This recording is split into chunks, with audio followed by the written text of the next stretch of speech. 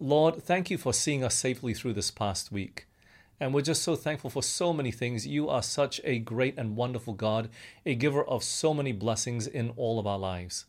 And even now, as we come to study your word, we're thankful even for your word. We're thankful, Lord, that you desire to give us more than anything else, the Holy Spirit. And so we're asking for the presence of the Holy Spirit this evening to teach us and to guide us and to lead us into all truth. Please, Lord, be with us now. Illumine our hearts and minds. Help us to understand your word. We pray in Jesus' name. Amen.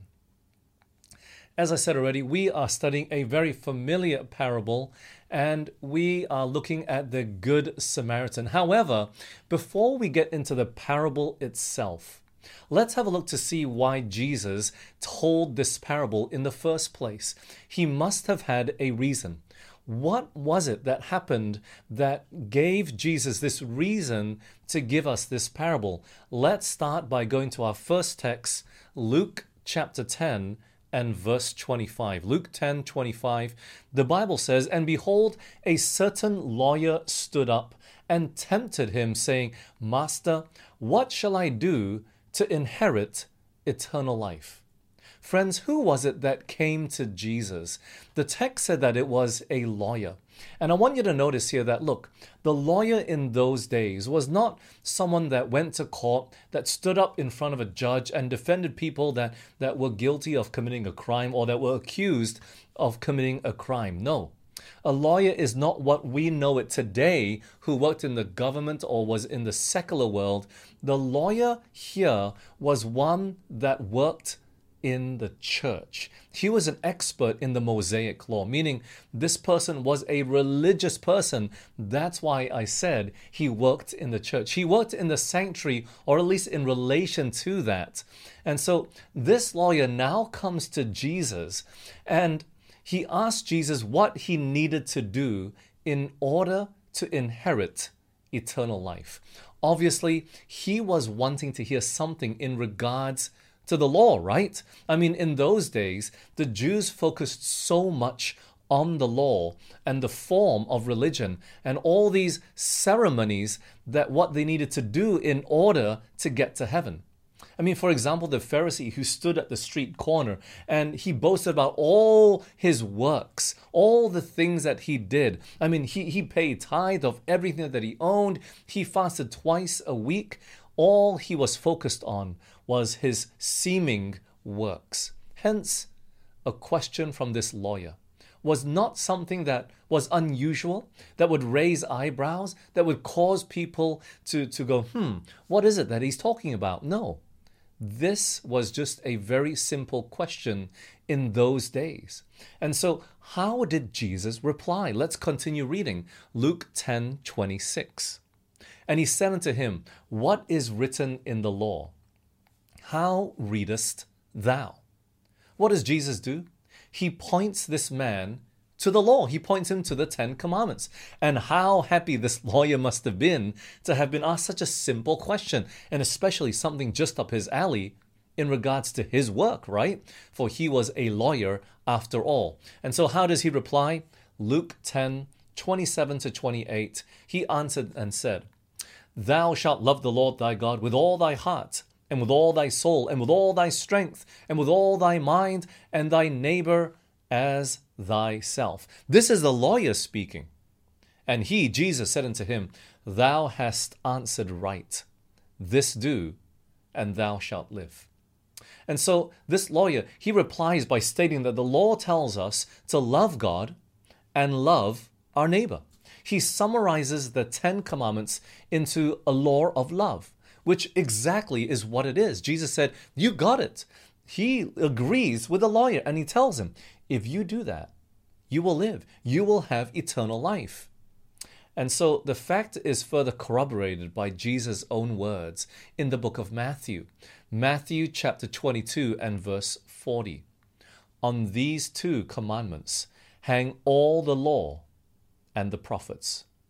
Jesus says that all the law and the prophets hang on these 2 commandments, love to God and love to man. It seems like an easy encounter, doesn't it? It seems like the lawyer is a pretty good man. I mean, Jesus asks him he asks Jesus a question, and then Jesus replies with a question back to him, and he understood that the 10 commandments were more than just 10 laws, but it really summed up the essence of what love was.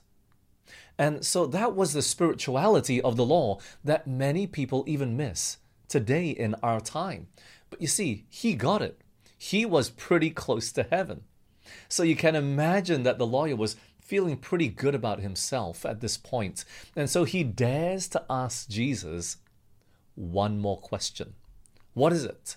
This is the question that he asks before Jesus jumps into the parable. Luke chapter 10, verse 29.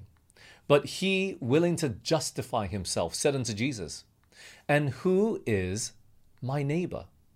Notice the Bible says here that the lawyer, he wanted to justify himself one more time. He wanted to make sure that he was on the right path, to probably prove to himself and others around him that he was righteous and he was a good man and he was on the right path to heaven and eternal life. After all, he was a lawyer, a teacher of the law. So he was feeling pretty self-satisfied at this point that he was ready for eternal life because he got the first question right. So surely he would be that person that was loving God and loving his neighbor. And so he asks the question, who is my neighbor? And with that question, Jesus jumps into the parable. So let's get reading to it, shall we? Let's go to Luke chapter 10 now and verse 30. Luke 10 verse 30, Jesus answering and said, "A certain man went down from Jerusalem to Jericho and fell among thieves, which stripped him of his raiment and wounded him and departed, leaving him half dead." This man who was traveling from Jerusalem to Jericho must have been a Jew. Anyways, he falls into the hands of thieves, of robbers, and not only do they strip him of all that he has and leave him half naked, but almost ready to die. They must have beaten him up pretty bad. And who does he represent? Obviously, he represents all of us on the earth today, hurt by the devil, hurt by sin. And what happens next, though? Let's continue reading, shall we? In Luke chapter 10, verse 31 to 32, we continue reading. "And by chance there came down a certain priest that way. And when he saw him, he passed by," where? "On the other side. And likewise a Levite, when he was at the place, came and looked on him, and passed by also on the other side." So there were two people that passed by this man who was half dead. First was a priest. The second was a Levite. However, both of them saw this man and both of them did not help. Both of them passed by on the other side. Were they neighbors? Did they love their neighbor? Obviously not, right? Even though they were all Jews, even though they were all of the same race. But not only that, these two people, the priest and the Levite, they were religious people. The priest, he worked in the temple, in the sanctuary. He was definitely a religious person. How about the Levite? What do we know about Levite? You see, a Levite was called such because they were from the tribe of Levi. And these were the people, the only tribe that was allowed to work in relation to the sanctuary. Now, not every Levite was a priest, though. So the priest was a Levite, yes, every single priest, only the Levites could be priests. But you see, the Levite, not all were priests, but they all did work in relation to the sanctuary. Some were assigned to take care of the material, the hangings, the fence, the plates and bowls, the golden spoons and all of that, the incense, all those things. So they were working in relation to the church, but not all were priests. However, this is one thing that we can conclude. Pardon me. They all worked in the church. And remember, who's the lawyer? He was an expert in the laws of Moses in the customs and the festivals and all those things. He was a teacher of the law. And so he worked in relation to the church as well. And friends, here's a very important little application that we have here. Just because you know the law, it doesn't mean that you are a true neighbor. Just because you're a religious person and you're paid and to work in the church itself, it doesn't mean that you truly have love for your neighbor. This was a rebuke to the lawyer. Why? Remember, he was trying to justify himself. He was trying to justify himself. He got the first question right, but he was trying to tell Jesus that he loved God and he loved man as well. But through this parable, Jesus is showing him that not everyone that can recite the 10 Commandments will have eternal life. Not everyone that can recite the 10 Commandments truly loves God and their neighbor. However, Jesus continues on in the story. Let's keep reading, shall we? Luke chapter 10, verses 33 to 35. But a certain Samaritan, as he journeyed, came where he was, and when he saw him, he had compassion on him, and went to him and bound up his wounds, pouring in oil and wine, and set him on his own beast, and brought him to an inn, and took care of him. And on the morrow when he departed, he took out 2 pence, and gave them to the host, and said unto him, Take care of him, and whatsoever thou spendest more, when I come again, I will repay thee. So by and by, a Samaritan comes along, and he comes and he takes care of this man. He puts him on his own animal. He brings him to an inn. He cleans him up, and he sits there all night taking care of him. And when he has to go, he promises to the innkeeper, I will come back and take care of all of his expenses. You just make sure you continue to take care of him, okay? And so Jesus, he turns back to the lawyer, and he finishes his conversation now with him. Let's continue. Verse 36 to 37. Now which of these 3 thinkest thou was a neighbor unto him that fell among the thieves? And he, the lawyer, said, He that showed mercy on him. Then said Jesus unto him, Go and do thou likewise.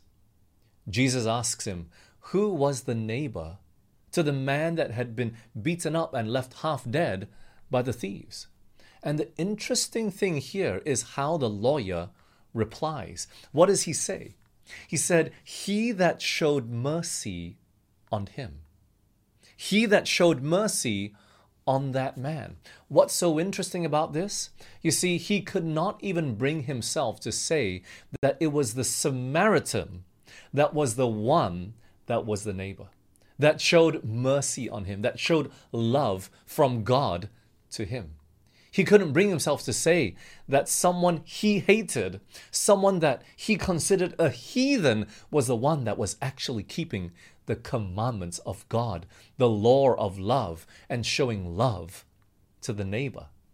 How did the Jews view the Samaritans? That would lead him to this point that he couldn't even say it was a Samaritan. He couldn't bring himself to admit that in this such parable, which was probably a true story that had happened on the way. How was it that even this lawyer, this man who was meant to love everyone, could have such hatred for the Samaritans? Well, let's have a look. John chapter 4, verse 9. Then saith the woman of Samaria unto him, speaking to Jesus, How is it that thou, being a Jew, askest drink of me, which am a woman of Samaria? For the Jews have no dealings with the Samaritans. This was the woman that Jesus met at the well in Samaria. And Jesus started up this conversation with her beyond business. You see, it was small talk, and she was surprised. Why? Because the Jews never made small talk with the Samaritans. They were arch enemies. They hated each other. And the only time that they would communicate with each other was when it was necessary to buy food, to do some sort of business, trading with each other. But apart from that, they never mixed with each other. And what's interesting is those from Samaria were their close cousins. You see, the only thing about the Samaritans is that they had fallen into idolatry and worshipped other gods. They apostatized away from the true God that they all, including the Jews current at that time, they all worshipped together. But because of this and the separation of the kingdoms after the time of King Solomon in Israel, they would later become Israel, Samaria, and Judah. They just gradually grew more and more apart. The northern kingdoms was where Samaria was, and that had 10 tribes. And the southern kingdom, which was where Judah was and where the temple was and Jerusalem was, that was where the Jews would eventually congregate. And an interesting fact is this: when you study the history of the kings, the northern kingdom of Israel hardly had any good kings. Hardly any, if any at all. All the good kings were found in the southern kingdom, the kingdom of Judah.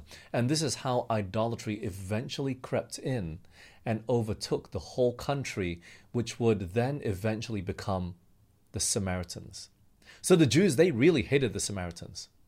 And furthermore, we read in this text, in John chapter 8, verse 48, "Then answered the Jews, and said unto him," speaking of Jesus, "Say we not well that thou art a Samaritan, and hast a devil?" Can you see that? They even classified the Samaritans as being demon-possessed, possessed with the devil.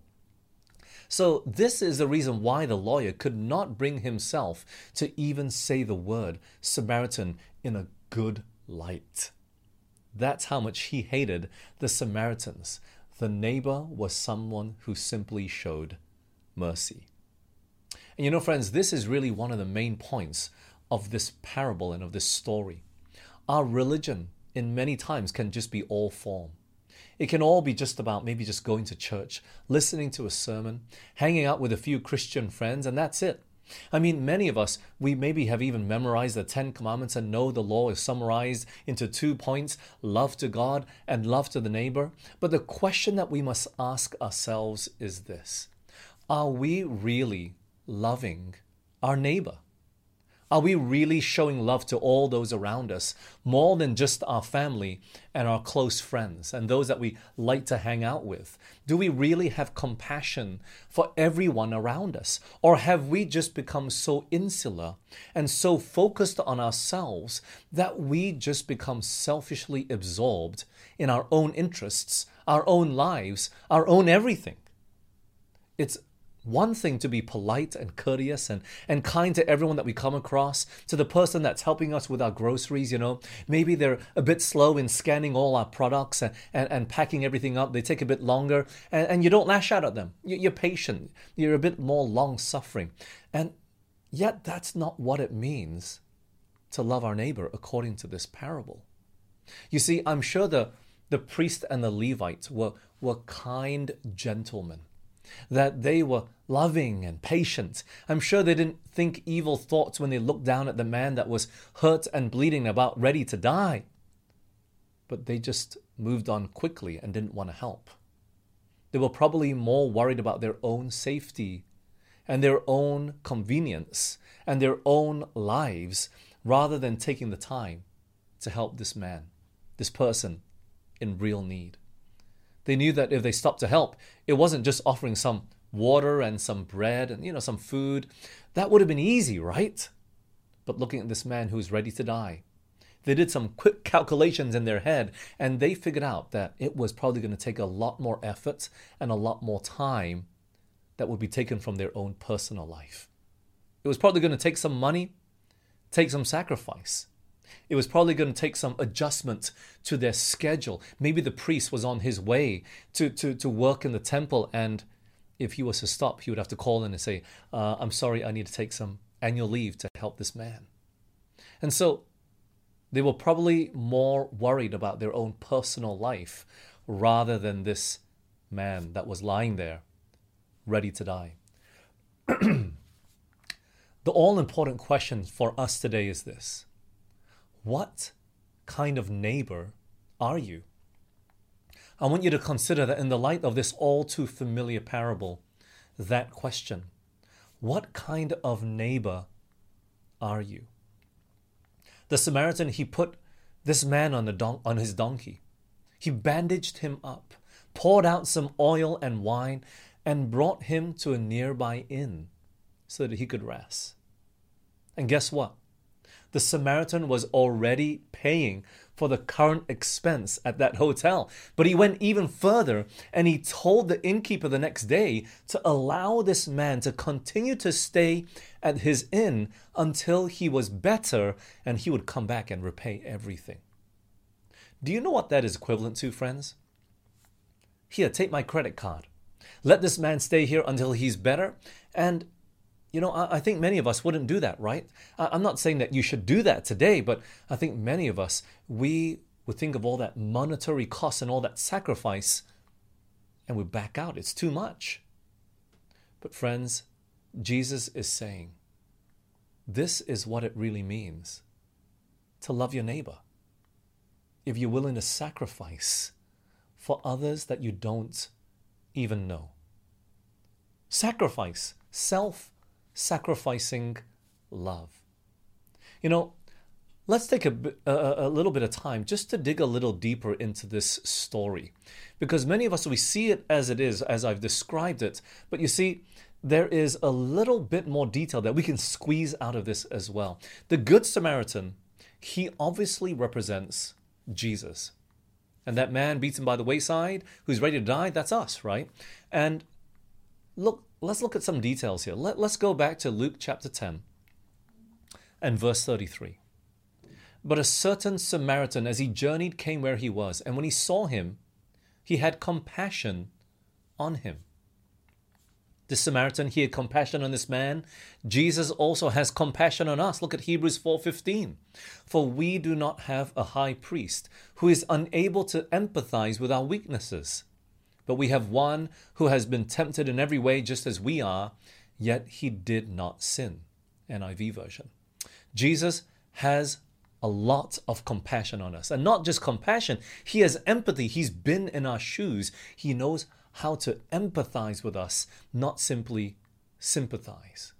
But not only that, what does a Good Samaritan do? He pours out oil and wine upon the wounds of this man that has been hurt.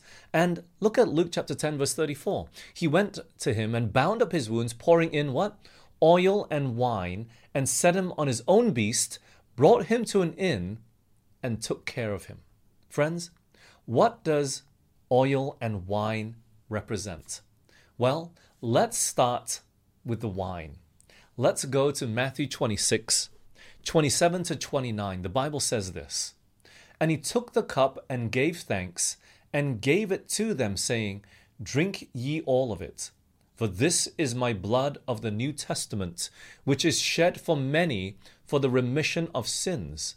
But I say unto you, I will not drink henceforth of this fruit of the vine until that day when I drink it new with you in my Father's kingdom. This was the institution of the communion, the Last Supper that Jesus had with the disciples. And we know that he had grape juice, he had wine, and that wine, he said there, represents his blood, the blood of Jesus Christ that he was just about to pour out on the cross.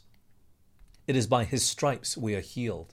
It is by his sacrifice that we are healed. Look at 1 John chapter 1 and verse 7. But if we walk in the light, as he is in the light, we have fellowship one with another. And look at this, the blood of Jesus Christ, his Son, it cleanses us from all sin. So the wine, literally that wine that he poured out upon the wounds of this man was for cleansing. And we know that the blood of Jesus Christ cleanses us from all sin. Well, let's have a look at the oil as well. We know this all too well. We've studied this many times. What does oil represent? Zechariah chapter 4, verses 3 through 6. And 2 olive trees by it, one upon the right side of the bowl, the other upon the left side thereof. So I answered and spake to the angel that talked with me, saying, What are these, my Lord? Then the angel that talked with me answered and said unto me, Knowest not what these be? And I said, No, my Lord. Then he answered and spake unto me, saying, This is the word of the Lord unto Zerubbabel, saying, not by might, nor by power, but by my Spirit, saith the Lord of hosts. Friends, what does the oil represent? It represents the Holy Spirit. What do we need the Holy Spirit for, friends? 1 Peter chapter 1 and verse 22. What do we need the Holy Spirit for? Seeing ye have purified your souls in obeying the truth through His Spirit unto unfeigned love of the brethren, see that ye love one another with a pure heart fervently. What do we need the Holy Spirit for? We need the Holy Spirit that we can obey, but not only that we can love one another with what? True love. After all, the fruit of the Spirit is love. That's the first characteristic that comes up in Galatians chapter 5. And so what do we need the Holy Spirit for? We need it for love. Friends, Jesus, He wants to forgive us of our sins. He wants to cleanse us, but then He wants us to be filled with the Holy Spirit, to be filled with His love. And let's keep going. Before we wrap this in and bring this all in.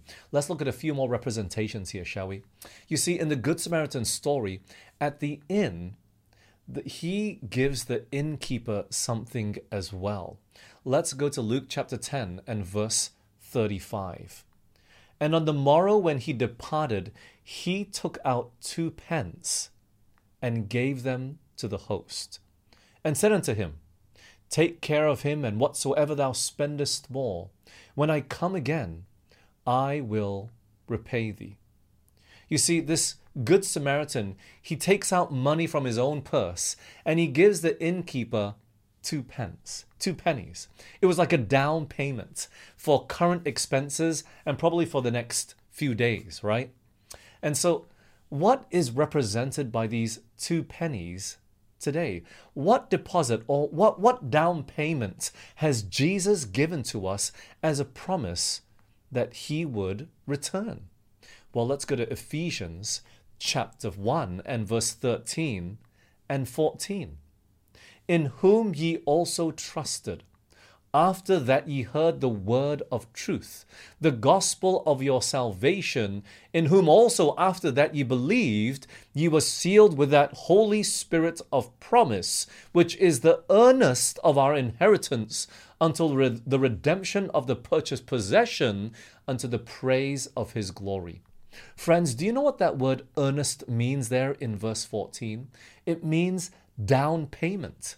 It means down payment, like a down payment that you pay for a house. I'm going to give a down payment, 1%, 5%. It's a promise that I'm going to come and I'm going to buy the whole house. What is the down payment that Jesus has given us today? It's the Holy Spirit. And the Good Samaritan says, when I come again, I will repay you. If you spend extra, I will repay you. Friends, that's the second coming. When Jesus says, when I come again, that's His second coming. And Jesus says, at the second coming, I will give you reward. He will repay all that He has spent. And we know that the reward that we will get in the future will far outweigh anything that we have spent in this world today. Anything that we have sacrificed for ourselves to take care of somebody else. Yes, there's sacrifice. Yes, there's inconvenience. Yes, there's some expense, Jesus says, that we will incur if we are to be a good neighbor, just like the Good Samaritan. And yet Jesus says, hey, let me give you 2 pence first. Let me give you down payment. Let me give you my Holy Spirit, because without that, you cannot be a good neighbor. You see, friends, I want you to notice this detail that's really, really important in this parable. The Good Samaritan, he passes on his duties from himself, being a Good Samaritan, to who? The innkeeper. The innkeeper. Do you see that? He's expecting the innkeeper to now be the Good Samaritan, to do as he has done, but not for free. He gave him something. He gave him 2 pence. And likewise, we cannot be a good Samaritan. Or could I say, we cannot be a good innkeeper, because the Good Samaritan is Jesus. We are represented as the innkeeper, whom Jesus says, I will give you my spirit, and then you take care of other people. You do as I have done. Look at what it says in John chapter 13, verses 34 and 35. He says, a new commandment I give unto you, that you love one another. How? As I have loved you, that you also love one another. By this shall all men know that you are my disciples, if you have love for one another. Friends, the commandment that Jesus has given to us today, yes, to love God, but to love each other as well. Not just in word, but in deed as well. Jesus wants us to be the Good Samaritan today. He's called each and every one of us to do that. And you know what, friends? If we really want to be this Good Samaritan, if we really want to be like Jesus, we got to be filled with His love. We got to be filled with His Spirit. Friends, it's not enough just to keep the 10 Commandments. But how are you impacting the lives of those around you? Are you really just caught up with your own self and your own life? Here's a good place to take inventory of your own spiritual life. It's not just about going to church, friends, and listening to a sermon. That's a small part of it. But it's also the other 6 days in how we live, in how we serve, in how we treat others, in how we love our neighbor. It's not just being kind to a person to open the door for them or keep the lift open for them or watering your neighbor's plants. No, how do you show love to them? How do you treat other people? Are you sacrificing yourself for the sake of others? It's not just, oh, I'm just being patient here while I wait here because I'm just doing my groceries. It's not just being a nice person everywhere you go. But the Good Samaritan, he sacrificed himself. He sacrificed his time. He sacrificed his means. He sacrificed his possessions just to save somebody who was ready to die. And friends, there are many people out there, not just physically, that are ready to die, but who are spiritually outside the gates of heaven, who have never known about the name of Jesus, who've never accepted the love of Jesus into their hearts. And if we want to win them to heaven, if we want to be able to give them that eternal life that Jesus so desires to give them, there has to be sacrifice on our part. There has to be.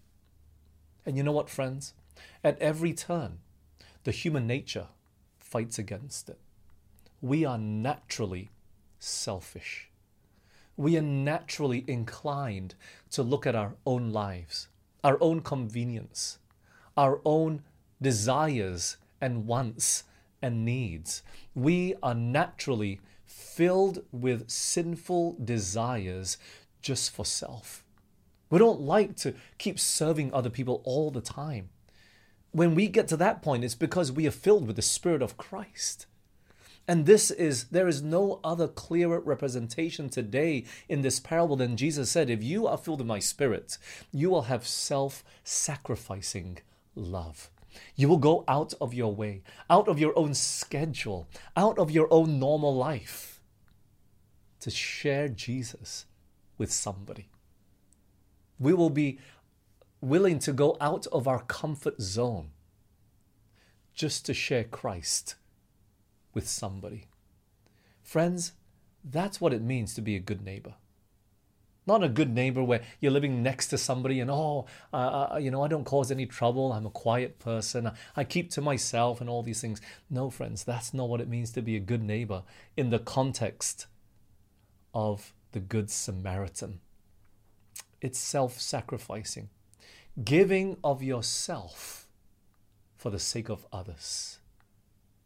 And whether that's you literally, or whether it's your time, whether it's any of your possessions, anything that you own that you're willing to give to people, friends, that is born out of a love in our hearts that only Jesus can put there. That's where you know if you really keep the commandments or not. Love to God and love to man. What does the law say?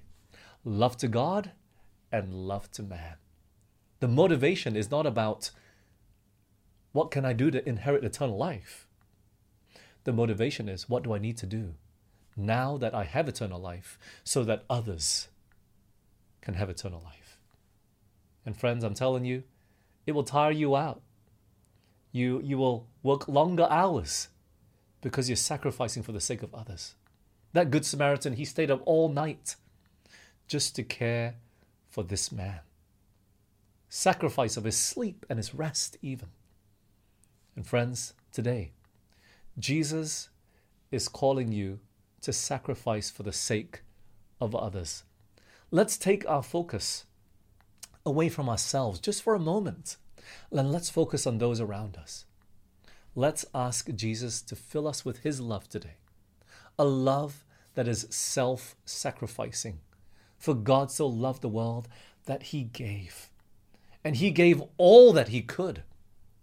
Let us pray that we can be like Christ today, to be like the good Samaritan. Let us pray, shall we? Father in heaven, please fill us with your love today. Fill us with your Holy Spirit. Help us to be like Jesus. Lord, we cannot do it unless you help us. Please, Father, we are naturally selfish. You got to create in each of us a clean heart. As you write your law in our hearts and minds, create in us a new creature that is just like Jesus, that is just like the Good Samaritan. Please, Lord, help us just today to take our own eyes off our own lives, the focus away from our own lives, just to focus on Jesus. Lord, help us to that end. Guide and lead us. Give us your love. Love not for our own lives, love for other people today.